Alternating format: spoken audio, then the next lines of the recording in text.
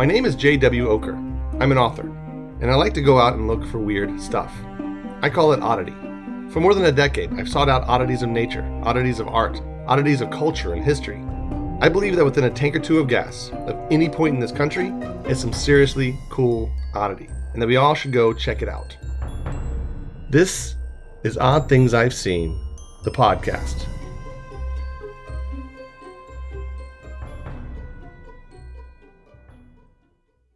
All right, I've had a couple martinis tonight, which means I probably shouldn't be recording a podcast, but I'm going to go ahead and do it anyway, because if I don't do it tonight, I don't know when I'll be able to get to it, and I've already tweeted that I'm going to release one this weekend. So forces beyond me, social media, mean I have to do this podcast regardless of my coherence and blood alcohol level.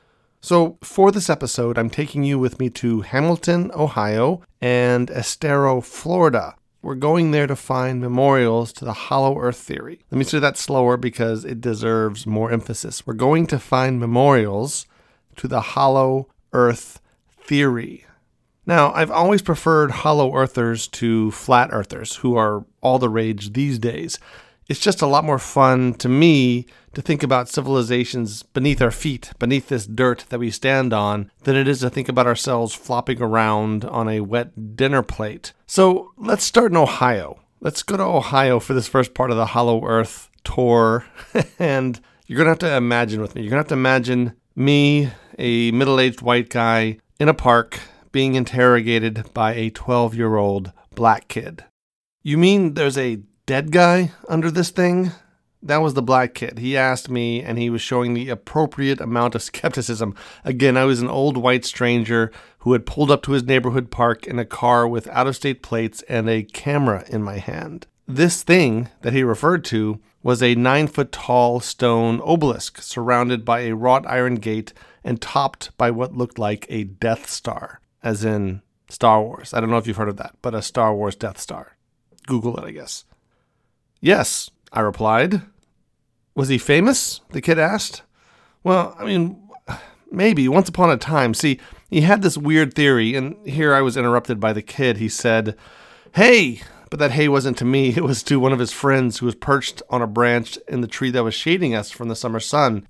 This boy looks up to his friend and says to him, "This guy says there's a dead body under this thing here. Did you know that?" The boy in the tree gave a non-committal response, as did the other boy in the tree. There were multiple boys in this tree, in this park, and neither one of them wanted to really acknowledge the fact that there was this stranger here claiming there's a dead body in their park. However, at this clamor, at this kind of grouping, other kids started pulling up close to us on their bicycles. They didn't try to engage me, though. So imagine it. I'm suddenly surrounded by young black kids in their neighborhood, and I, again, am a stranger who shouldn't be there and shouldn't be telling them that there are dead bodies in the place they like to play. But they didn't care about the rest of the story. Honestly, they were like, dead guy in the park was a story enough for them. So they just watched me photograph the monument from every angle and then eventually took off. So what I didn't get a chance to tell them was this entire park that they were parking their bikes on, Ludlow Park in Hamilton, Ohio, used to be a graveyard. A lot of the bodies had been removed a long time ago, but the story went that the body of the man whom the 19th century obelisk marked still moldered below that monument. So there was at least one body still in that ex-graveyard. Now, let's talk about that memorial. It seemed to be cobbled together from old and new bits of stone, and on it were various plaques and inscriptions. All of them, though, together told the story of a single man. His name was John Symmes, Symmes. He was born in New Jersey in 1779, was a veteran of the War of 1812, and then died in Hamilton, Ohio in 1829. So that's why he's buried in Hamilton, Ohio. But the bigger mystery, that monument with the Death Star on top of it, the reason he got that instead of a gravestone was because he believed the planet was hollow. The Hollow Earth theory wasn't a new one when Symmes started evangelizing it in 1818. Scientifically, some trace it back to the 17th century and Edmund Halley, the comet guy, as in Halley's Comet. Mythically, it goes back even further, much further in fact, than Christianity placing hell's zip code directly beneath our feet. However, Symes really popularized it by lecturing about the habitable concentric spheres he believed made up the interior of the planet and the 1,400-mile wide opening to them at each pole. So let me see if I can describe that better. He believed that the Earth was a hollow sphere, that it wasn't dirt down to rock and magma and whatever it is we believe today, because honestly, I kind of don't know what we believe the Earth is made of today. I know it's rock and magma and maybe a core of some sort. But he thought this Earth that we walked on was nothing but a shell, and inside it was open. And the way to get into that openness was through these gigantic holes at the north and south poles of the planet. In fact, some people called these holes Symes holes, after Symes himself. He even got the government to consider funding a mission to prove their existence. It didn't quite work out. They didn't fund it, but he got really close to being able to fund an expedition to see if these massive holes to the center of the Earth actually existed. But whether it was true enough doesn't quite matter. It was still a fun theory to play with. Jules Verne sent us to the center of the Earth. So did Edgar Rice Burroughs. Even Edgar Allan Poe perforated the Earth a few times with references to pole holes in his short story Manuscript Found in a Bottle, in his novel-like thing, The Narrative of Arthur Gordon Pym, and in another short story, The Unparalleled Adventure of One Hans Pfaall. So Poe liked to use this idea of a hollow Earth that you could enter through giant holes in the poles. Maybe he even believed it, I don't know, but at least it was good enough for him to write 3 different stories about it. And as to me personally, I love the hollow Earth theory. That we walk on the skin of some great expansive reality thrills me. That below us are dinosaurs or Morlocks, or that our world is merely an egg gestating some massive creature, really makes me much more happier than the scientific idea that there's a core and maybe some liquid rock, and then rock, and then rock, and then dirt, and then us. As a little kid, I used to try to dig to see what was down there. I think I averaged about 6 inches on each intrepid adventure. It was Symes' son that actually erected that memorial originally, topping it with a stone sphere featuring openings on each end and crisscrossed with latitude and longitude lines, which is why it looks like the Death Star. The thing was refurbished in 1991 when the people of Hamilton realized that they had a point of interest worth pointing at. Today, a walkway in the park is also lined with globes reminiscent of the one atop Symes' gravestone. And there's also a historical sign on the edge of the park that explains why there's a solitary stone obelisk in the middle of a park in Hamilton. Like I said, pretty quickly the boys lost interest in me and the stone obelisk and my story of an Earth without a center. But that was fine. It's much the same way that people in general lost interest in this theory of a hollow Earth. And as for Symes himself, he's 6 feet closer to the truth.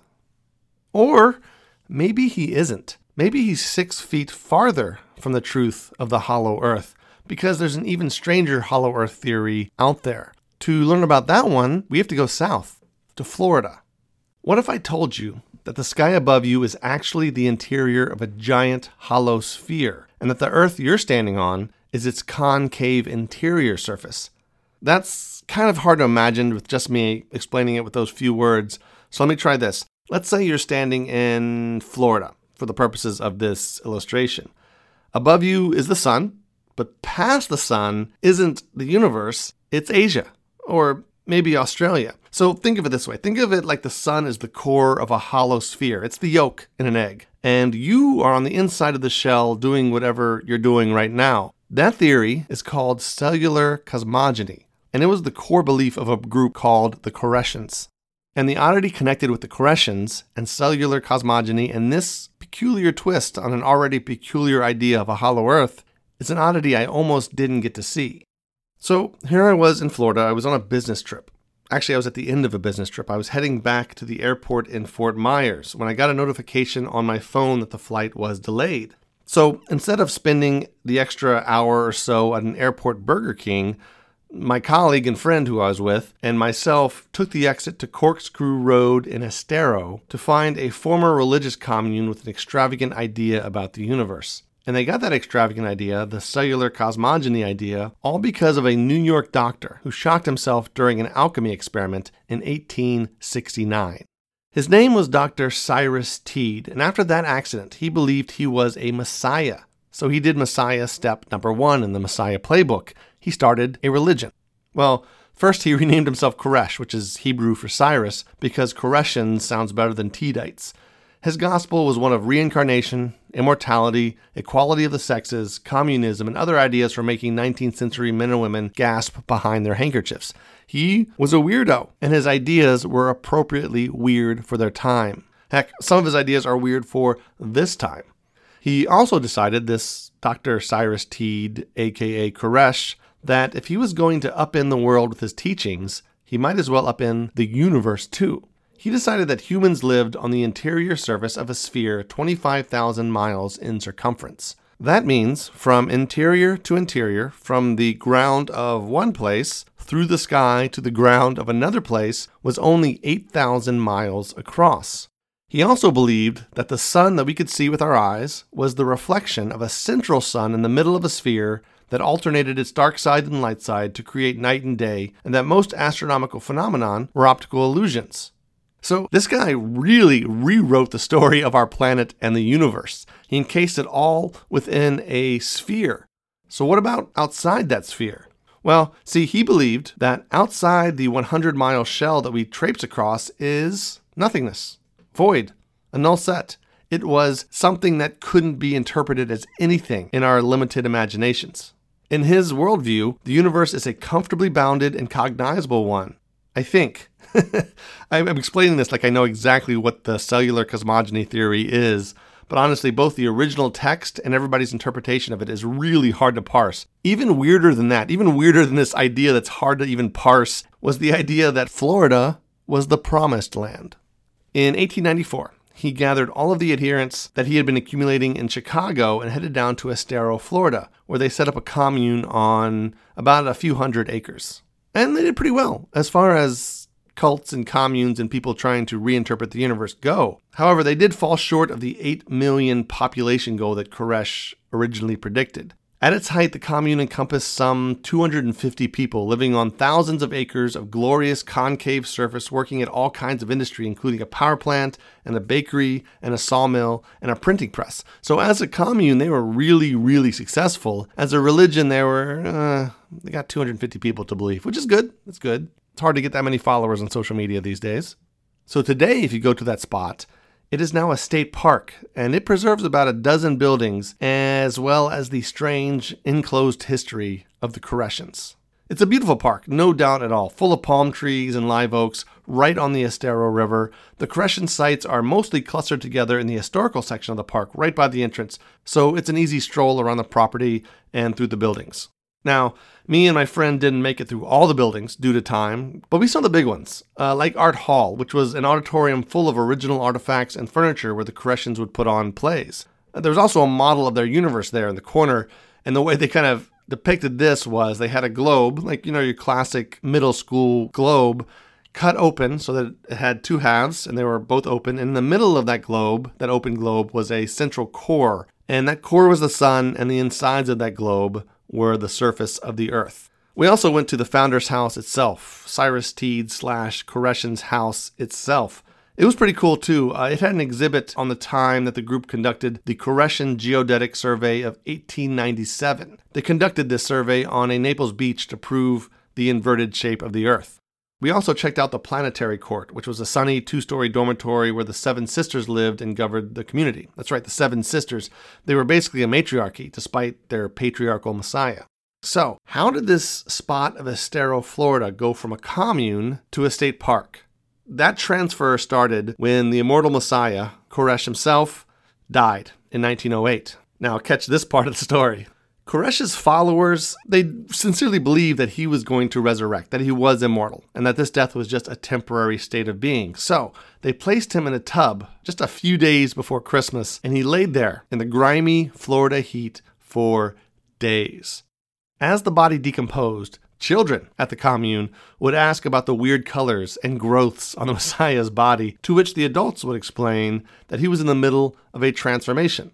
Which was not a lie. He was definitely in the middle of a transformation, just not the one they expected. Eventually, even the adults couldn't swallow this tale. His body was just decomposing too much and getting too disgusting. So, at the insistence of the local authorities, who had thought that this is getting weird and we gotta get this dead body in the ground, they buried Dr. Teed. He was buried on a small island nearby, and his followers still believed, though, that when he resurrected, he'd still be able to get out of there. When he didn't, the numbers of the Koreshians naturally dwindled. In 1961, there were only 4 left. So, those 4 people, instead of trying to reignite this cult, they just gave the land to the state. In fact, the last Koreshian was a woman named Hedwig Michael, or Michel, I'm not sure, Michel. She died in 1982 at the age of 90. And she's actually buried at the commune. We saw her grave ourselves while we were there. Her grave's adorned by a plaque attached to a chunk of rock. So today, the Koreshian religion is basically dead, more or less. It technically lives on as the College of Life Foundation, which is a historical association dedicated to Southwest Florida generally, and then the Koreshians specifically. So now they're more an item of historical interest than they are a living, breathing entity. And as you'd expect, Dr. Cyrus Koresh Teed never did rise from his grave, but we never got to see the grave while we were there at the commune. See, at some point, even the earth itself, the earth that he had reconfigured in such a ballsy, so to speak, way, gave up on him. The grave was destroyed during a hurricane, and his coffin was washed out to sea. His grave plaque, or possibly a reproduction of it, I never found out, can be seen at the founder's house at the park. As we explored the grounds, we talked to some of the rangers about their odd assignment, looked in awe at depictions of Koresh's universe, scoured the river for alligators as you do in Florida, and talked about how much flat earthers are in the news and how boring that idea is compared to Koresh's. And then we went to catch a plane. We had to go home. But I will say that catching a plane is not really something you want to do after contemplating alternative cosmogonies. What do you think? Is that a good way to end? Like I said, 2 martinis, so I'm not sure where to end this. Let's pretend that's a good place. That's what I have for you today. Hollow Earth memorials. Not just Hollow Earth theory, not just vague stories about Hollow Earthism. Actual places you can go and things you can take photographs of and touch and explore.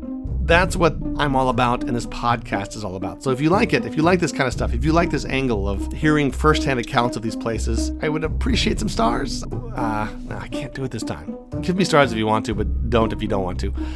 Nothing really to plug. My latest book just came out about a week and a half ago. 12 Nights at Rotterhouse. It has nothing to do with Hollow Earthism. It is totally a haunted house novel. And if you dig those, or if you don't, I'm seeing that a lot of people who are tired of haunted house novels seem to like this one because it's a little bit different and it accepts the idea that haunted house novels are a bit overdone.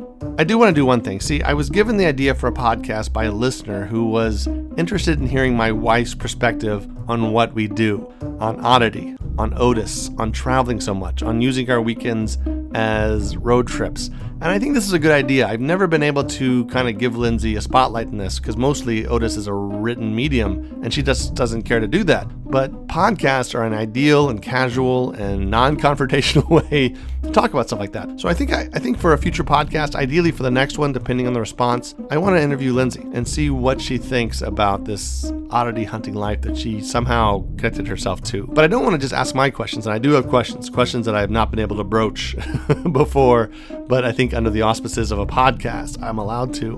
Besides those questions, I would love to hear questions you might have for her. Send those to me at my email address, ockerjw@gmail.com. You can post them on the Otis Facebook page, post them on Twitter. There are way too many ways to get questions to me. So do that, please, and I will do an episode, another new kind of episode for the Otis podcast, the Odd Things I've Seen podcast, where I get to interview somebody. So let me know what you think of that, and otherwise, I will see you, not really, you will hear me on the next episode of Odd Things I've Seen, the podcast.